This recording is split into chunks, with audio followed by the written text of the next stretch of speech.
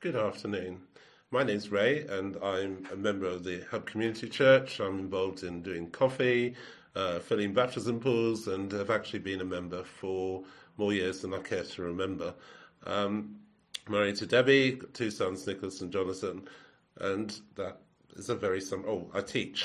Okay, I teach special needs children who cannot go to school, so I'm an online teacher, and I try and support them through online lessons. Okay, we're going to talk about the character of God. I'm following on from Nancy and Farai, and I particularly want to talk about the idea of gracious. God is gracious. And that's taken from Exodus 34, 6-7. Yahweh is a compassionate and gracious God, slow to anger and rich in faithful love and truth. And this is said by God to Moses. Okay, so this is his self-description, which is always good to know.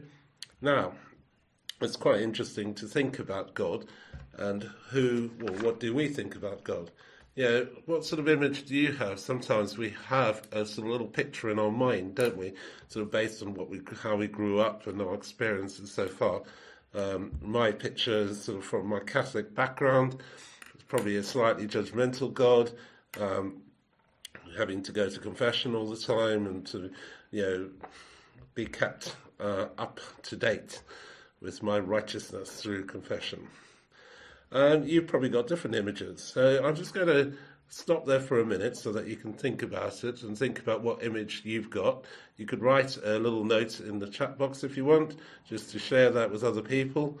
Right, so I'm just going to stop for a few seconds.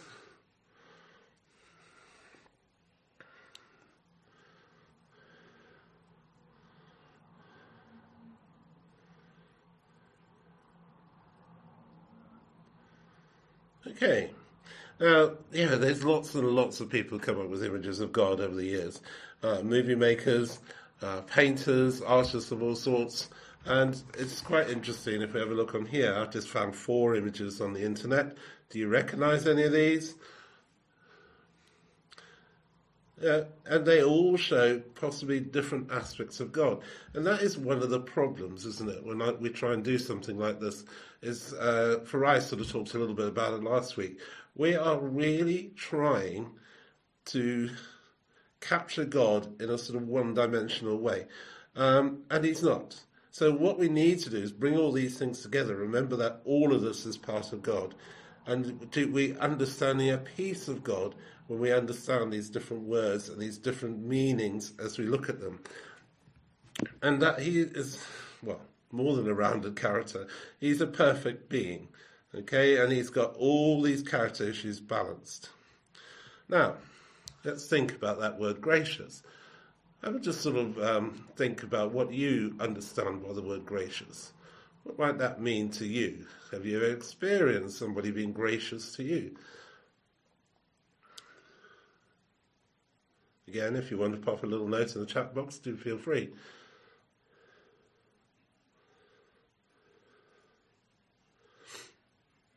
Okay.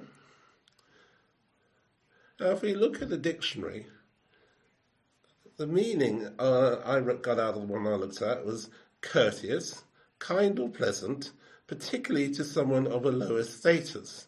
Now that is quite interesting, isn't it? It's sort of very much a class-orientated definition.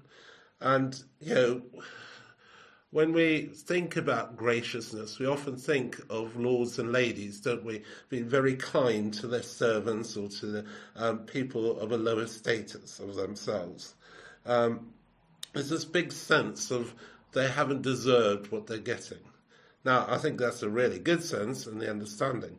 But in the English language, again, graciousness is one of these sort of wishy-washy words that's actually used in a sense that is not really explaining God's graciousness. It's sort of, a bit wishy-washy, as I said. Okay. Now, if we look, the other definition just says divine grace. So we need to look at that a little bit more. And if we look through the Bible, there are lots and lots of references to graciousness. And actually, I was quite amazed because there's more than one word, one Greek word and Hebrew word, that actually means graciousness, or is translated as graciousness in our Bibles. Okay? And in different translations, the same word might be translated as kind, or gracious, or compassionate. Now, I was sort of listening to Farai last week, and I sort of thought, actually, I think there's quite a clear distinction between compassion and graciousness. I suppose grace is sort of acting on compassion. But let's see how we go with that. Now, God defined himself as gracious in Exodus. But I also found another verse, and this is one I came across a couple of weeks ago when we were looking through Luke, my men's Bible study group on a Saturday morning. We're looking through Luke, and I found this verse. Now, this is out of the section that talks about love your enemies in Luke. And it says at the end, for he is gracious to the ungrateful and the evil. Well, actually, I was quite taken aback by that. And it's sort of, oh, wow. What does that actually mean?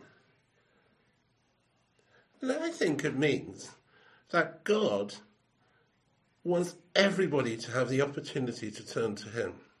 And he is gracious to them. He is loving to them. He wants people to turn to him. If you sort of think of John 3:16, for God so loved the world that he gave his only son, etc., to actually know that God wants everybody to turn to him. He'd love the whole world to be his people.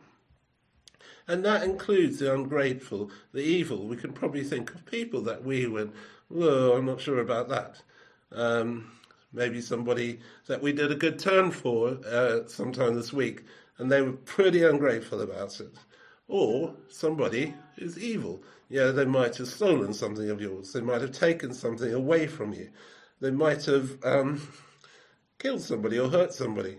So you look in the paper, the number of incidents that happen.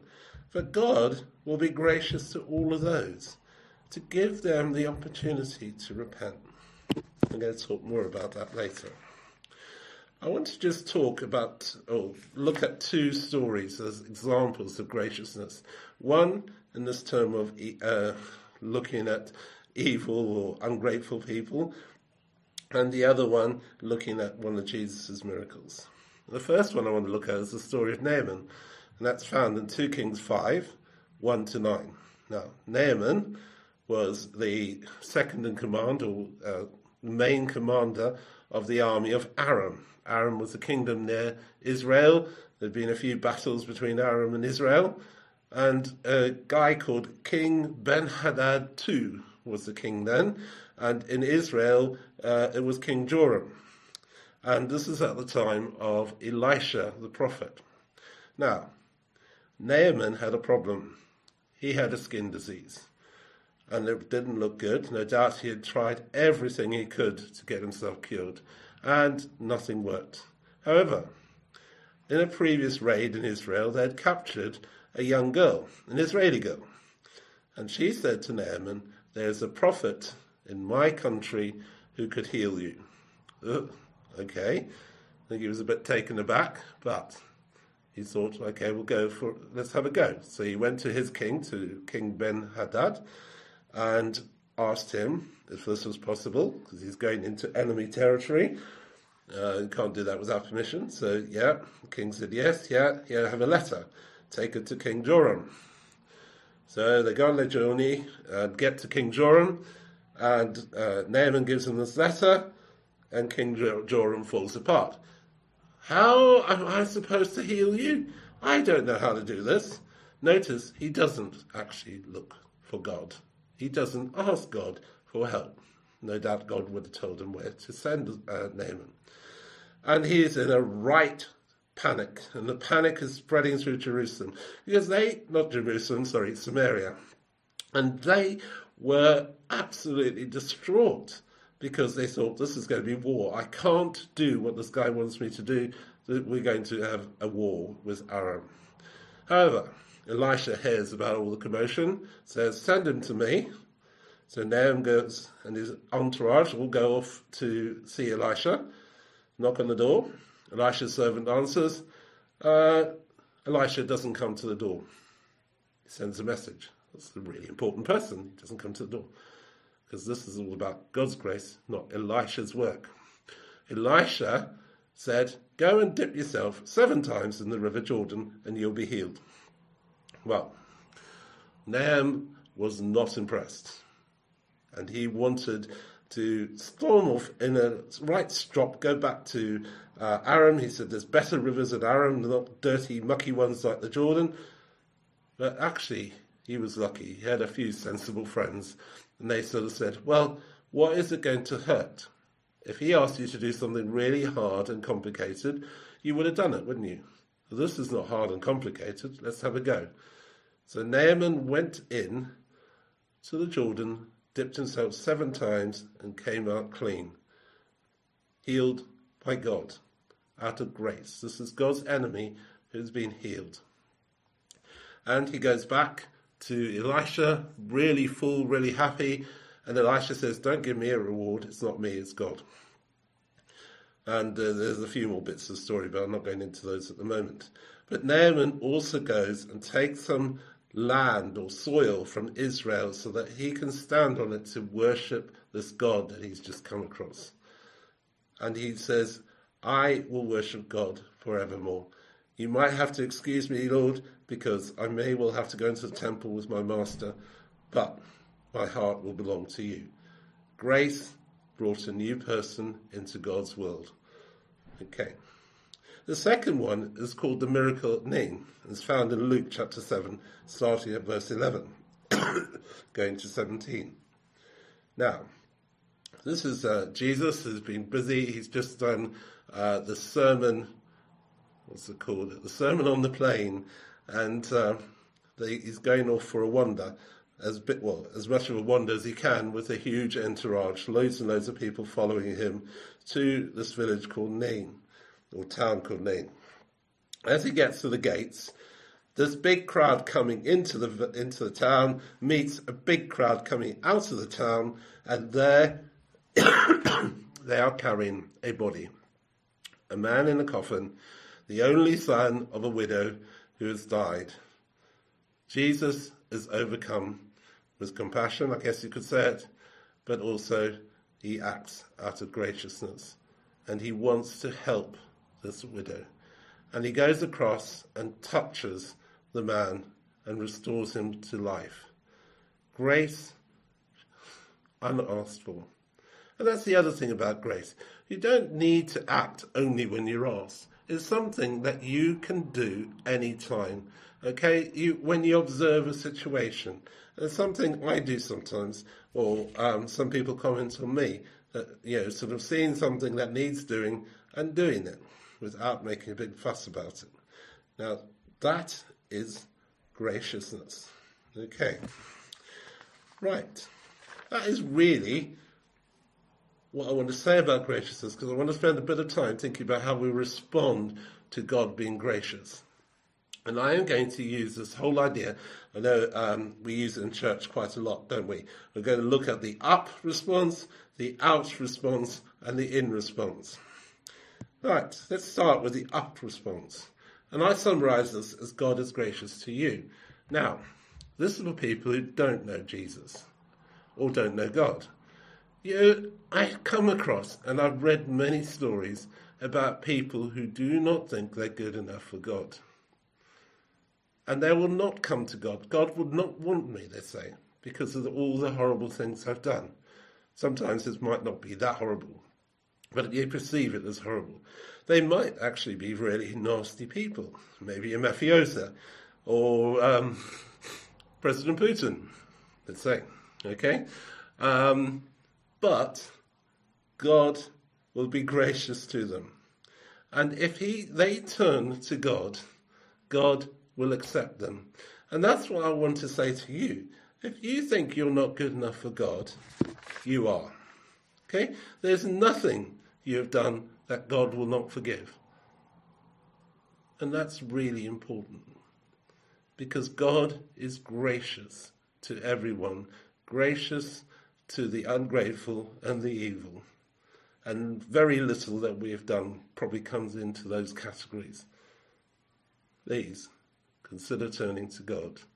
If you want to turn to God and only don't because you think you're not good enough, you are. An out response. How do we respond to people we meet, particularly people who are not that nice? Maybe football fans, after their game has they just won the game and they've been in the pub for a fair time. Probably not that nice. Or tramps on the street, people who are dirty and smelly. This is probably showing my prejudices as much as anything else. People who are rude to you. If you work in a shop or a business, sometimes customers are not that nice, are they? However, God is gracious to everyone. There is no exception. And therefore, we need to show that graciousness to others in the image of God. We are all in God's image. So let's try and show God's grace to all those that we meet. Not easy, and we're not perfect. But let's have a go. I mean, I know some people in our church are really good at this anyway, and I've seen them. Me, probably not so good. Okay, thank you. Right, last one, the in response. Now, you might know Jesus. You might be in a relationship, call yourself a Christian. But if you're like me, you might still not think you're good enough. And you got something inside you that you sort of think, that's not a really good thing. I need to be perfect. I need to be God's child. But God is still gracious to you. He might want you to improve that thing. He might want you to change. But he doesn't expect us to be perfect. And what he does ask us to, or what I'm suggesting he asks us to, is to be gracious to ourselves, to accept ourselves as recipients of God's grace, and that we can live and move and have our being in him. I learned this actually quite a lot a few years ago. Been a Christian many years. However, when I did KST, and I strongly recommend doing the KST course if you can, I found in the first year when we really covered topics like this, the character of God and looking at God and Jesus and the Holy Spirit, how confident I could be in God and how amazing it was. It actually secured my foundations, and that is through the grace of God. So, 3 responses. God is gracious to you who think you're not good enough. Turn to him. God is gracious to all. Be gracious to those you meet, or be kind to those you meet. And God is gracious to you. Be gracious to yourself. I'd like to just pray. Father, thank you that you are gracious. Thank you for all that you give us. Thank you for being our Father and for Jesus dying for us. Thank you too that you are full of grace and that you're gracious to everyone without exception. And now I'd like to really strongly encourage, if you're not a Christian and you want to become a Christian, can you just pray with me? Father, I want to accept your grace. I want to turn from my sins and be a new person and accept you as my King and Saviour. Amen. And if you prayed that prayer, can you please contact us or somebody you know who's part of the church? And there's an email at the end which you can where you can contact us and somebody will be in touch with you. Everybody else, Father, I just pray for all the others that they'll accept your grace, that you'll pass on your grace, that we will pass on your grace and accept your grace in our lives. Amen. Thank you all, and I will see you at some point. Amen.